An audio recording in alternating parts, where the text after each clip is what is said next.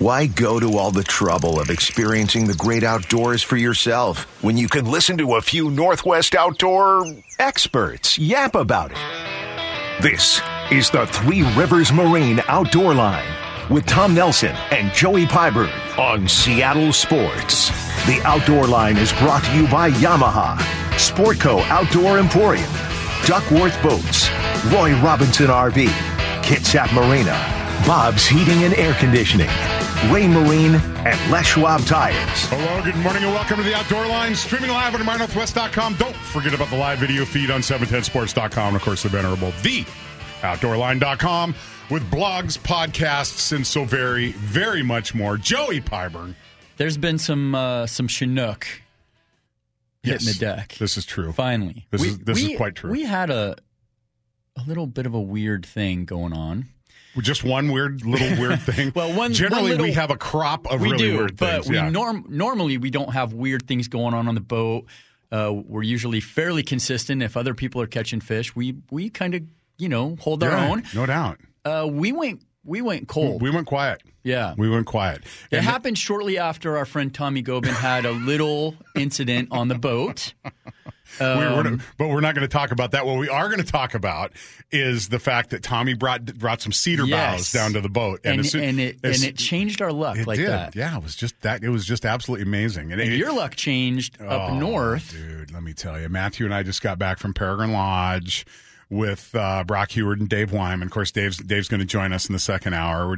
The process of turning Dave Wyman into a passionate fisherman is going to take a little longer than it took Brock, right? Yeah, I think it happened pretty quick for Brock. No, we broke Brock, and first time he came up to Sitka, this is over 10 years now. I mean, he had him into a king in like 10 minutes. And this is after he made a couple trips to Vancouver Island where it takes all day to get there. I mean, I love the west side of Vancouver Island, don't get me wrong, but it takes all day to get there. It does. Right? So, and just to have those guys up there was just amazing.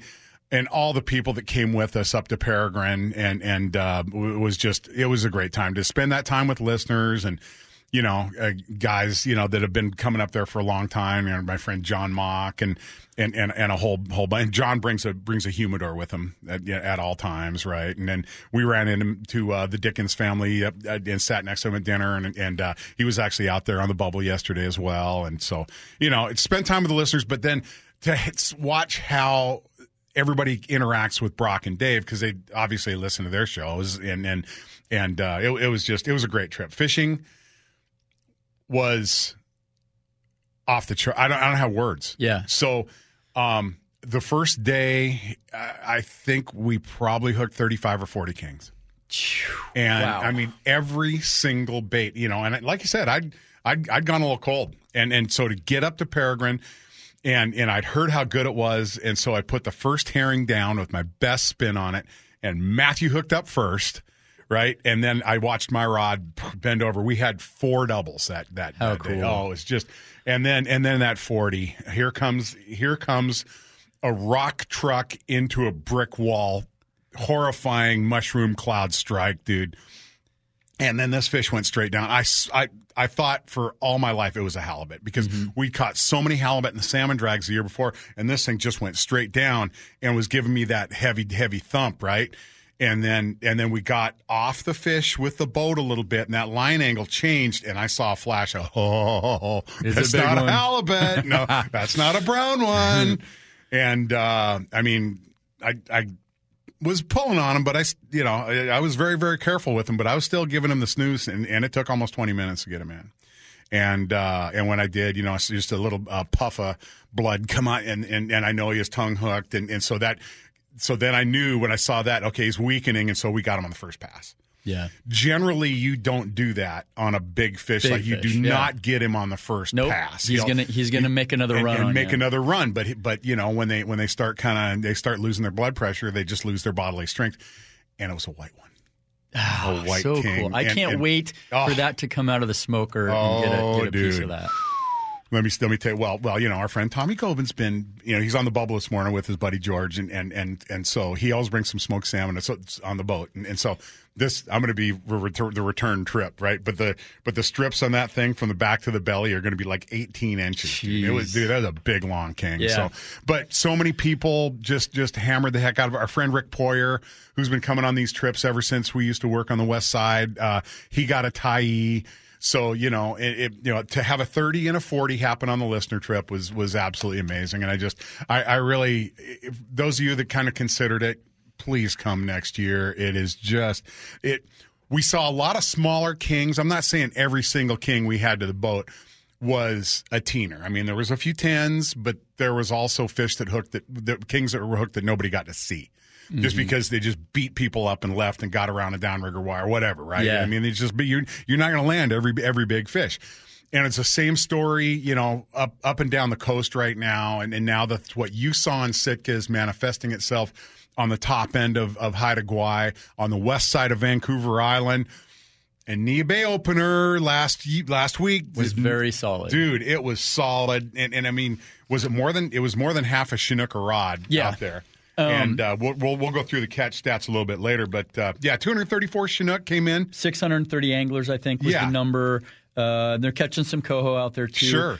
And then, I checked in with Dave Johnson from Kitsap Marina this week and just wanted to get a little bit of a feel for what he thought the Westport opener was going to be like. And he'd talked to one of his commercial troller buddies who said he was out there living on top of a biomass of what he said were like 4-year-old tulies. Darn.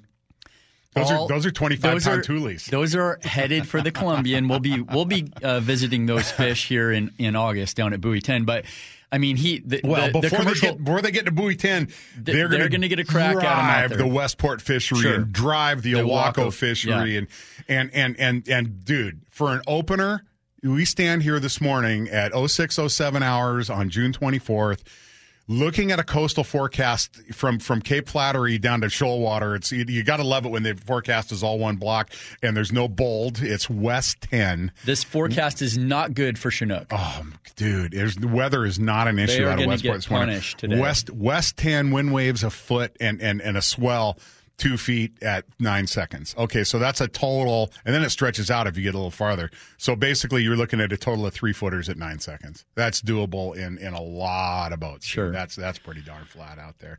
Closer to home, this time next Saturday, we're going to see crab here in Puget Sound open up. We've got Marine Area 11. I know guys are absolutely licking their chops because that opener in Area 11, after being shut down for a while, that's going to be a heck of a fishery. I know our dear friends Bob Buchanan and Gabe Miller, amongst others, they'll be down there working. Point Defiance Boathouse going to be doing it down there. You rotten meat rotters down there with the technique I don't understand, which is kind of a cross between a downrigger and a fishing rod. But bless you for doing it. And then of course CQ opens up, 6 opens up. East Straits with a bigger catch quota than we've seen in the Straits in a long time. Yeah. Right. And then, we're still going to be, a week and a half out from Area 7 and Area 9 opening up. That's going to be a meltdown Chinook drill there, buddy. That is going to be good. We need 3 more skippers for the Dog Derby. Okay. Look, and here's the deal. There was kind of a confusion on the website, dogderby.com. It doesn't cost anything for you to enter your boat. Okay. And we're asking that you take these University of Washington football players out. And Shane Palco was on the boat yesterday. Somehow he got a University of Washington gymnast, and she's from Texas. I don't know how he did that, but that's very strong work, Shane. That's just simply outstanding. But to interact with these football players and have them on your boat, and you develop friendships with them, which is wonderful. Well, and like you said, it doesn't cost the captains anything. It doesn't. And look, we're gonna shower you with some gear and some swag. Dude, you brought $5,000 worth of bait down the dock that day. You get the network. You do. You get to be part of what Before the Dog Derby's on the 15th of July. Okay, so Joey and I will go. The opener's on the 13th, so on the 12th, we're gonna join the freaking Port Everett Gas Dock Pro staff, and we're gonna run the whole area. Okay, and like we did last year, and we'll take screenshots of where we saw fish and exactly. So we'll do the split screen chart plotter fish finder program, and I'll take shots of those and I'll put them into a PowerPoint that's going to be on the virtual captain's meeting the day before the Area 9 opener. Okay, so that's information that we only give to the dog derby dudes, right? Yep. And I'm not going to post that anywhere else. It's not going to be available anywhere else. But it's a heck of a way to get off to a fast start on this fishery, and it's going to be a good one, gang. I am so looking forward to what's going to happen in July, because I mean the word on the street there's just absolutely Chinook everywhere, and I would confirm that right now personally. Yeah, well, just we've been out on the water bouncing around a little bit. When I was down there with Kester in Area 10, we're fishing that upper 60 feet of water, but I'm looking at what's down below us the whole time. And there were big arches down deep on the bait. And that's going to be – it's everywhere. I'll guarantee it. It's Area 7 is probably just plugged right now. Area 9 is going to be – it's just going to be a complete blowout. And last year we actually jigged some herring too, remember? And looked at this bait down there, and there's a bunch of bait in Puget Sound right now, and you've been processing bait. In fact, I met Joey at the Starbucks down the street, and here's Joey showing up with rock salted, beautiful, fresh herring, which we're going to be spinning a little bit later this morning. I promise you that. Got a great show lined up for you today. First time guest and somebody I've respected for a long time, Cary Hoffman, bestseattlefishing.com. He's on his way down to the Cowlitz. He'd been working the Marine Area 10 Resi Coho program, but he's on down going to fish the Cowlitz Steelhead program. Then of course our friend Lauren Bivens, the Dungeness Crabbing Clinic at Harbor Marine, June 27th at 6. Joey Pyburn and I and several other crabby individuals will be down there. Hope to see you there, and just some hands-on stuff. I'll run through my crabbing PowerPoint. We're going to discuss different types of gear. We're also going to discuss gear retention, right? Because so many people put their crab gear out, and if you don't have a heavy enough pot, or you're using poly line or not enough line, your pots can move. And Puget Sound is a little more vast than you think it is when you're looking for one red and white float, right? So we're gonna discuss baits, bait armoring techniques. Joey's going to have samples of stuff down there. We're going to have giveaways, free Copenhagen for the kiddies. All of this stuff happening. This is Tuesday, 6/27. Down at Harbor Marine. Please join us there. 6 p.m. We're going to be doing that deal. All right, we're going to pop out here for excuse me. And then the crusty linebacker from Stanford, Dave Wyman, jumping in this morning to talk to us about his Haida Gwaii experience. Professional salmon angler, Dave Wyman. Well, the first time we got to do this, Matthew and I joined Wyman and his son Jake at West Coast, and that was my first helicopter ride too. Yeah, and just that was an epic Father's Day. It really was. I think what we just came back from was a pretty epic Father's Day too. An epic weekend of drinking. So Wyman and Matthew became. I mean, you guys were buddies before, but the one that cracked me up was the last night Wyman wasn't going to shut down the bar with you, and he went in and him and Brock were bunking together, and he went down, laid down in bed for like 15 seconds. And thought, I can't leave Matt behind. So he got back up. No man left behind. He got back up. And the honorable thing to do. Yes. Yeah. And so the bartender, Joel, was smoking glasses and making all these entertainment drinks, but he only does this like towards the end of the evening, right? Yeah, when he has time, because me and Wyman were the only people the only still two awake. guys there. We were the only people dumb enough to still be awake. and so he's making all these just entertaining kind of drinks, smoking glasses, and I never heard of that one before, but yeah. Do you even know what you were jumping down at the end of the day? At the end of the night? No, it didn't really matter. All right, fair enough. Now, Peregrine Lodge next year. Join us on the Father's Day trip. Why? Because you get to fish with Wyman, who we are over the next year going to turn into a fisherman. All right, we're going to pop out of here for a quick break. We're going to talk a little bit about crabbing next weekend, the Skagit, the Cowlitz, coastal Chinook, what's going on here locally. Give us 90 seconds and right back here. Hey, load up that text toy, too. 866-979-3776. That is the Reverse Chine Hotline brought to you by Wellcraft and Duckworth. It's also the text toy brought to you by Yamaha Outboards. 866-979-3776. Give us 90 seconds. Right back here in the Outdoor Line. Seattle Sports Station 710, Seattle Sports app. From the shining shores of Puget Sound to your radio, this is the Outdoor Line on Seattle's sports station. Join us this Tuesday, the 27th at 6 p.m. Harbor Marines Crab and Clinic. Joey Pyburn and myself, and probably Bob Buchanan, going to come down there. Hopefully, Bob Buchanan. Man, we're going to talk about line management, the correct kind of gear, and up your catch in this fishery, and make sure you hold on to your pots too, because anybody can throw a pot overboard. Sure. The trick is pulling it back and having some Dungeness down. So when we were out shrimping the last time, another boater had a failure with their pot puller, so they asked us to pull their gear for them. Well, we pulled the gear.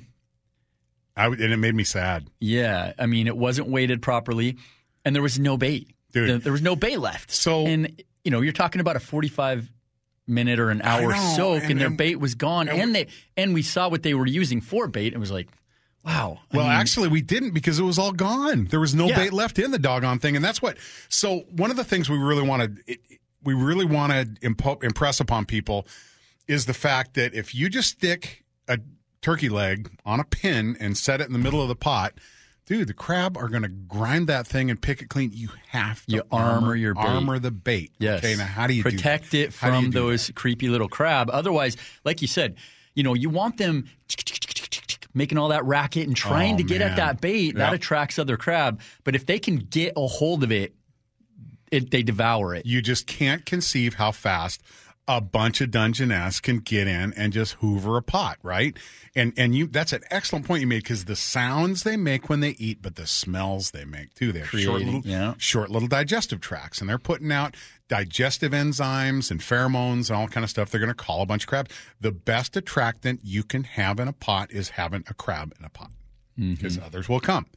And you and I have picked up commercial gear at times. We just happen to be someplace and one pops up, and you could tell it's just encrusted with barnacles and stuff like that. And you'll pull that pot up, and the crabs that are in pots like that, we call gladiator crab, because they're in there, and a smaller crab will walk on by on the outside and they go, "Hey, kid, come here, come in, get in here."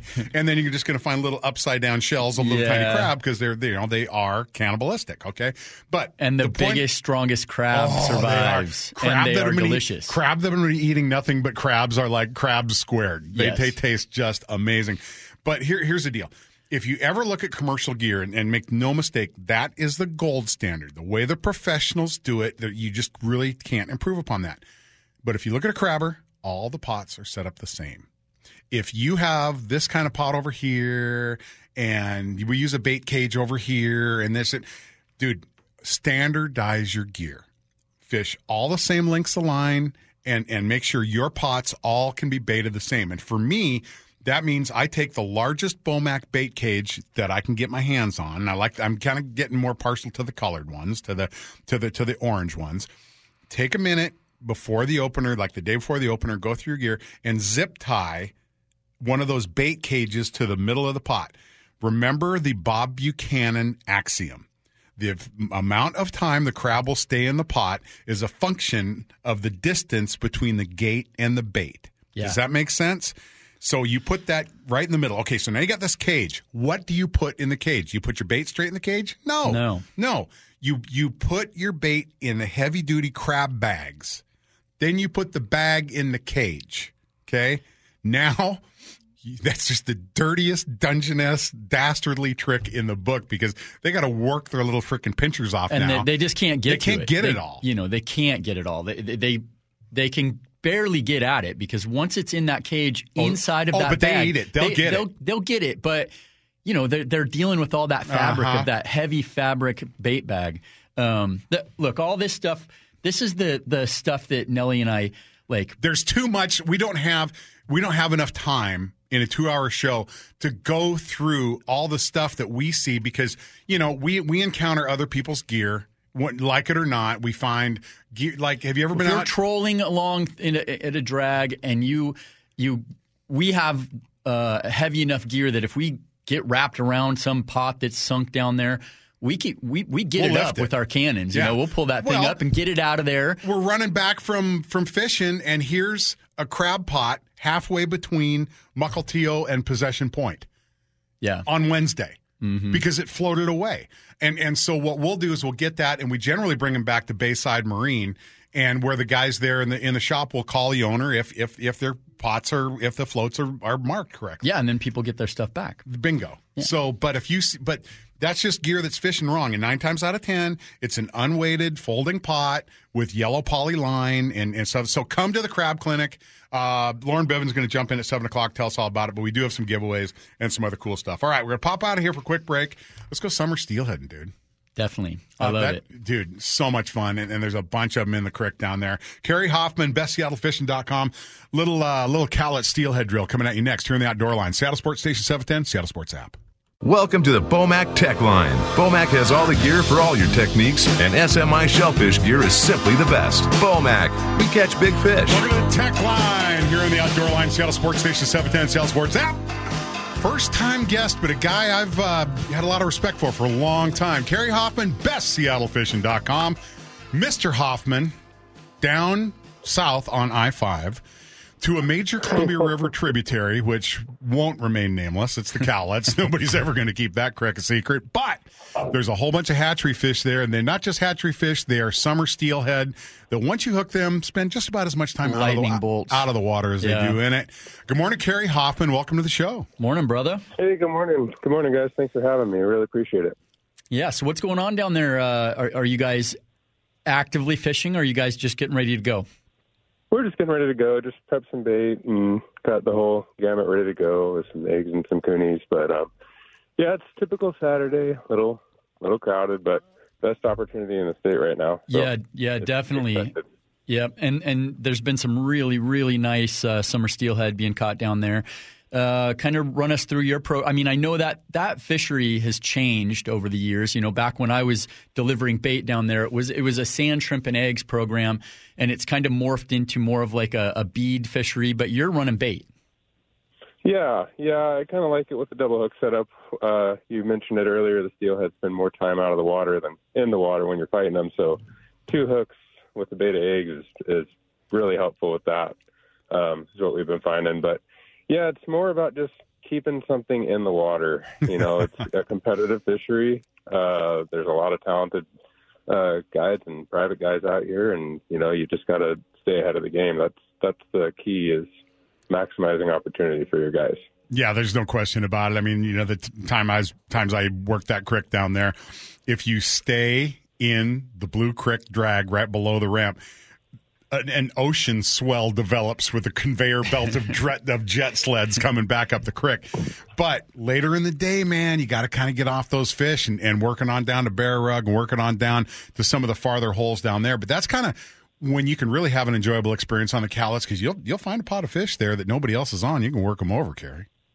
No, for sure. No, and that's the best part about summer runs is, you know, you get the ability to spread out. We've actually had some good days above the ramp.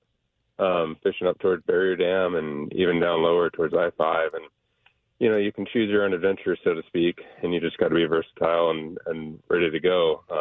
Those fish don't like getting ran over, and they're pretty aggressive throughout the day, which is nice. So if you find them, like you said, you can get on them. Well, and to get a summer run out of a riffle like that, broken surface on top, really heavy-duty oxygenated water, which they absolutely love. And then the water temperatures, you know, if in your mind's eye, you have a winter steelhead fight in your mind. But when you add 6 or 7 degrees, which is, you know, probably a conservative estimate of the temperature swing between a really, really cold winter river and what you're experiencing right now, which is not a seasonal high, but still warmer, that has a metabolic, amazing enhancement to those fish that just make them fight like nothing else. They are man. The hottest Dude, fish. They're so much hook. fun. So much fun. Oh, so how do you coach your guys? Yeah, and how do you coach your guys up, though? Because those fish are going to get hooked, and they're going to rip line off the reel and go crazy. I mean, for somebody that hadn't caught one before, what's your approach? What's your counsel? And how do you instruct these guys to make sure they don't just have one of these summer runs, beat them up, and leave? I mean, we use high-vis line and loose drags and tell everyone to follow their fish. And, you know, the fish are fighting for their lives. You know, you're not going to win every one, and that's part of the fun with it. But you follow your fish, you know, clear the lines. The more lines on one fish doesn't necessarily make it easier to land. And you just kind of roll with the punches. Every fight situational. Every bite is unique and situational. Not every fish is biting it the same, so it's kind of fun in that aspect of it. Most of the time, if you're used to trolling or back mounts and things like that, all that bite is about the same. But man, we've had some really weird ones, and that's been keeping it entertaining. And you just have your guys maintain tension on the rod and use a long, limber rod, and hope for the best, I guess. Yeah, that's it. So you're one of those guys who you're, a river guide. You fish Chinook in the rivers, Steelhead in the rivers, Sockeye in the rivers, and then you're a Westport guy. You spend some time out there, and you're a Puget Sound charter captain. You do pretty much every fishery we have here in the Northwest. Talk a little bit about some of the other fisheries you're going to be doing this summer. I know you spend quite a bit of time chasing these resi cohos up here, and then right into summer Chinook. What's kind of your favorite fish to chase?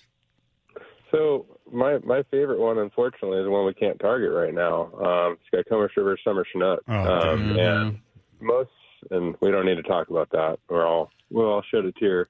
But most of the years, that's where I'm at from June 1st until July 15th. I've got a regular group of clients that love that fishery, and I understand why. It's a really gorgeous place to fish with nice quality fish. But, this week, and even since June 1st, I've been up on the Skagit chasing spring Chinook.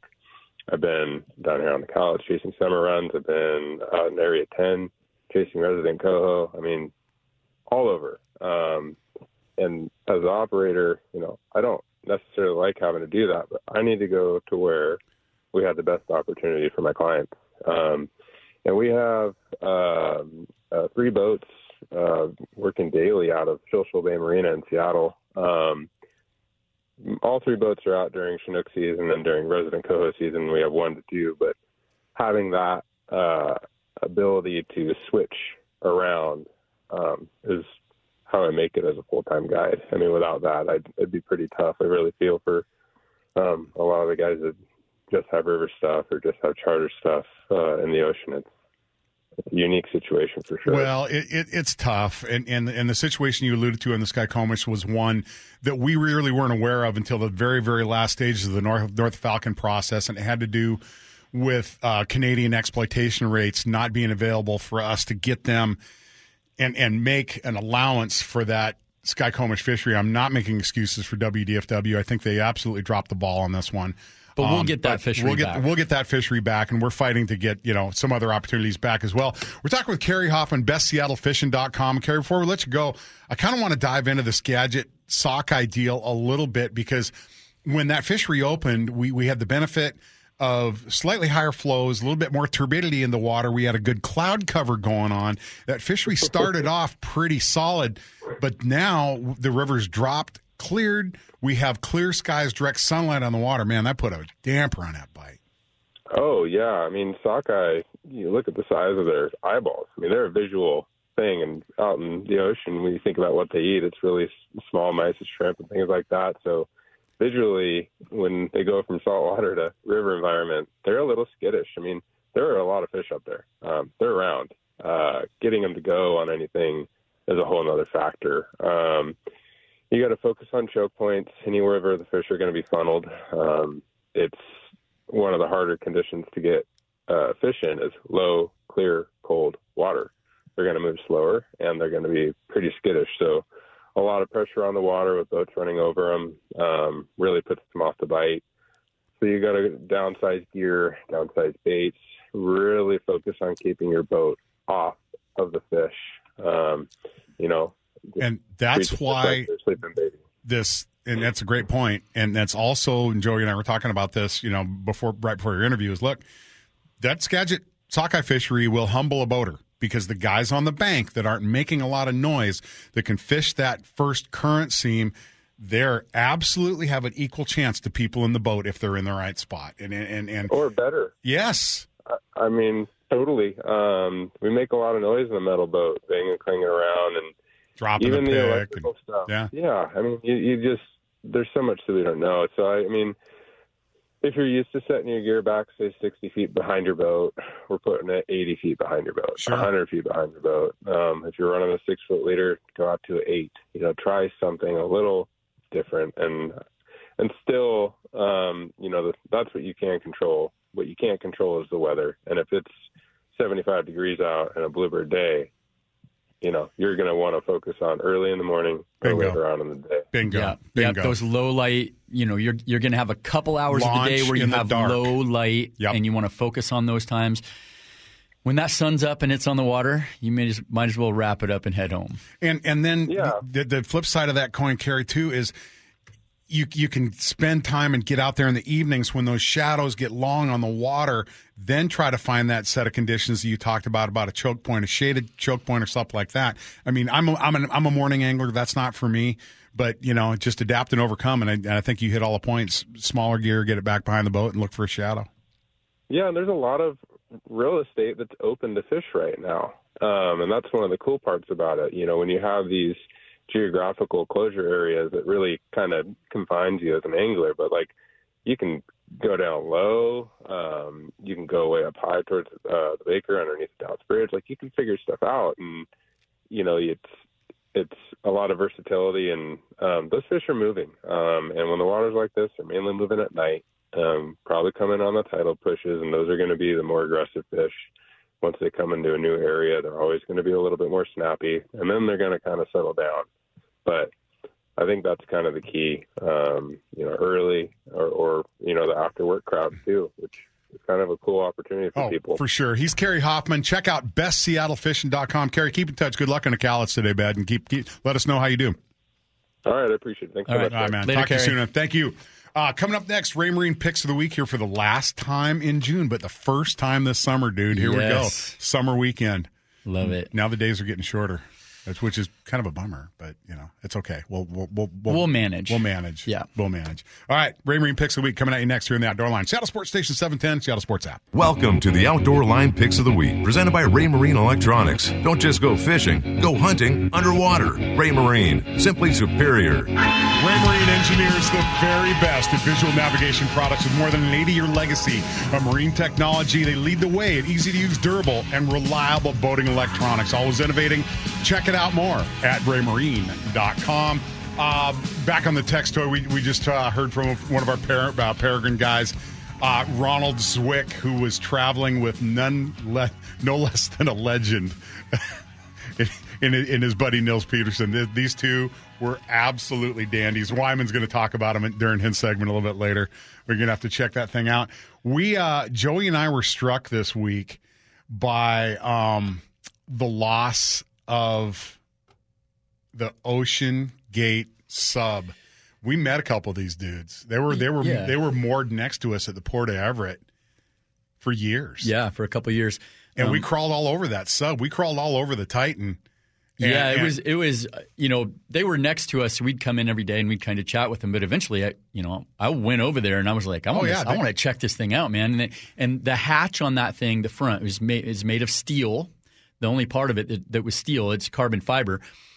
And they opened the hatch, and the glass was like 18 inches thick. It was huge. It was the big portal. Yeah, the bubble in front of it, and then you look inside, and now 5 people would go inside of that thing, and it was really tiny in there.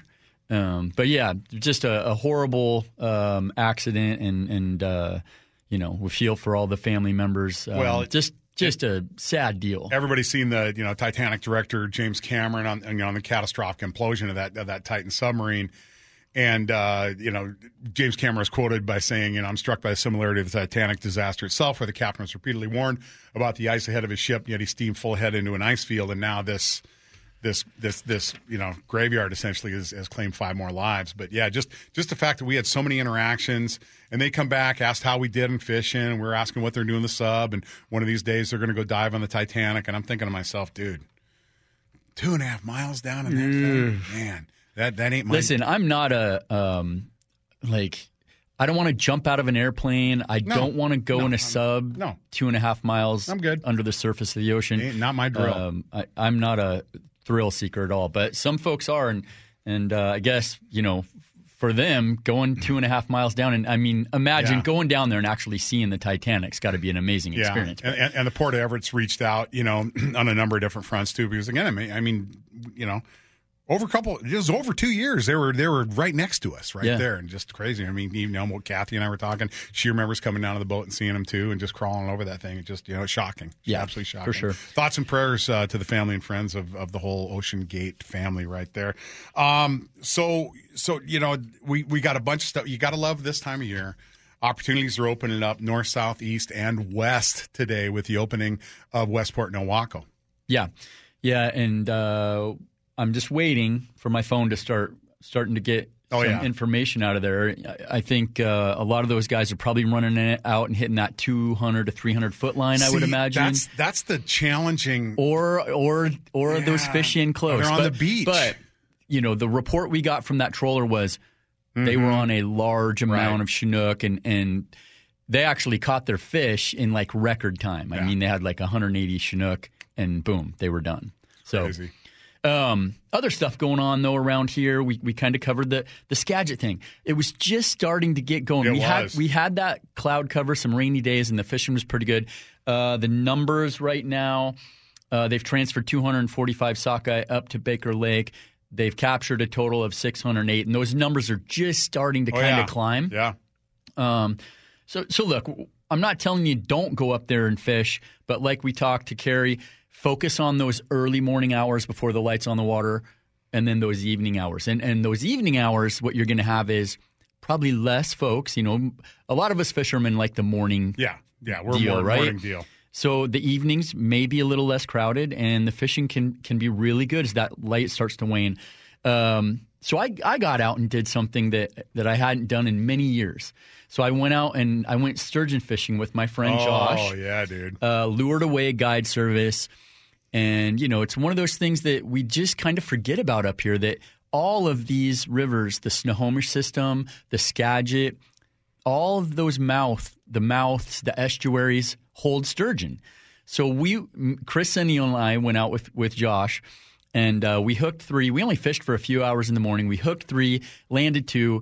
One was 86 by 33, roughly 250-pound animal that was just – it's like hooking a freight train. And I landed one that was probably 70 pounds. It was so much fun. Yeah, those things and are just my buddy Josh has got it dialed. If you want to go do that, hit Josh up, Lured Away Guide Service. Sturgeon are amazing animals, dude. They've only documented them spawning in 3 streams on the West Coast. They're so cool. And one of them's the Fraser, and one of them's the Sacramento, but the other one's the Skagit. Yep, and they lend themselves to a catch and release fishery well because they're tough. You're not going to hurt one of these things. No, they get a vacuum cleaner, downturn vacuum. They're dinosaurs, dude. They're tough. So you and I had an experience with some large animals the other day. We were heading in from running some of our gear out there. You cleaned the bottom of the boat, and we fixed a couple things, trying to fix our little not catching fish problem we were having. We were just out running the electronics, checking things out, and we're just floating along there, and all of a sudden you look over, and there's a pod of orcas within 30 feet of us, and we didn't – The boat was not moving. Boat wasn't moving. Boat was not moving. We just sat there and had one of the coolest experiences I've ever had on the water. 5 orcas. I believe it was probably like 3. At least 5. Yeah, and it looked like some large females and some young subadult orcas, in that 12 to 15 foot range. But they had the long dorsals on them, which indicates that they're transients, right? The salmon-eating, short-fin, short dorsal guys. And then you can learn how to spot them. What popped up in the middle of this circling sea wolves circling was a harbor seal. A harbor seal that was less than enthusiastic about his plight. No, he was in a bad situation. He was, and he looked at us, and I think he was looking for help. Yeah. And he wasn't going to find. None was forthcoming at that point. No, but that was an amazing experience, and we watched them, and the mothers, what they were doing was they're teaching those young how to hunt. They're coaching them up. One of the young ones tried to tail slap that seal, and it was like a fumbling left-handed throw, right? It just didn't hit the mark. It was hilarious, and then Mom came behind this thing and inhaled him, and then it was show over. That's a 80-pound. It was a large harbor seal, 80. Yeah, sure. She grabbed it in her mouth and it just disappeared and she went under. And then they were gone. Yeah. So when the statute of limitations runs out on that, we may just go ahead and post it. But no, the boat was not moving. They came over to us, which again is just indicative of the alarmist SRKW thing about vessel avoidance and all that stuff. It's food availability. And when we cut hatchery Chinook plants, we are cutting their food source, plain and simple. Absolutely. Plain and simple, which is why I read with great glee and satisfaction about the double drubbing that the Wild Cache Conservancy took in court this week, where not only the closure of the SEAK troll fishery was struck down, but the prey availability program brought on by the Pacific Salmon Commission, and I tried to reach out to Phil Anderson this week, former director of the Pacific Salmon Commission, because him and I have talked about this at great length. Dude, we need to keep our hatchery Chinook output up because, look, government made a deal with us years ago when they logged all the forests. They said they damned our rivers. And diked and developed and all this stuff. And they said, don't worry, we're going to keep our hatchery program. Okay, well, now we got to cut our hatchery. It's just a money cop-out is all it is. And government's got lots of money. They can spend some on hatcheries. So absolutely. So also, if you guys are interested, we actually worked with David Gutman of the Seattle Times over the past couple weeks, and I think he may have written something that may be coming out in the Seattle Times about our little radio show and about us. So we took him and his photographer out on the lingcod fishery and had a day. Dude, that was so much fun. We had a day. We had a day. If you're going to have the Seattle Times on the boat, you go out and you just whale on the lingcod and you catch. That's the morning we had. A 24-inch lingcod coming up and a 35.5-inch lingcod grabbed it around the middle and we scooped up the whole mess. Yeah, Awesome. It was just the whole live bait program is such an amazing. It's just crazy. All right, pack second hour. Lauren Bivens, Harbor Marine, going to talk to us about the Dungeness Crab and Drill at Harbor on Tuesday, June 27th at 6 p.m. Come join us there. We're going to run you down. We're going to get your crab season off to a fast start. Bob's Heating and Air Conditioning, Northwest Outdoor Port, and then the crusty linebacker himself, number 92 in your program, number 1 in your heart, Dave Wyman, who joined us on the Haida Gwaii trip to the Peregrine Lodge. Going to get his take on the whole deal. That, Roy Robinson's really wearing a pile more. Stay tuned for a jam-packed chucker block full hour 2 of the Outdoor Line. Seattle Sports Station 710, Seattle Sports app.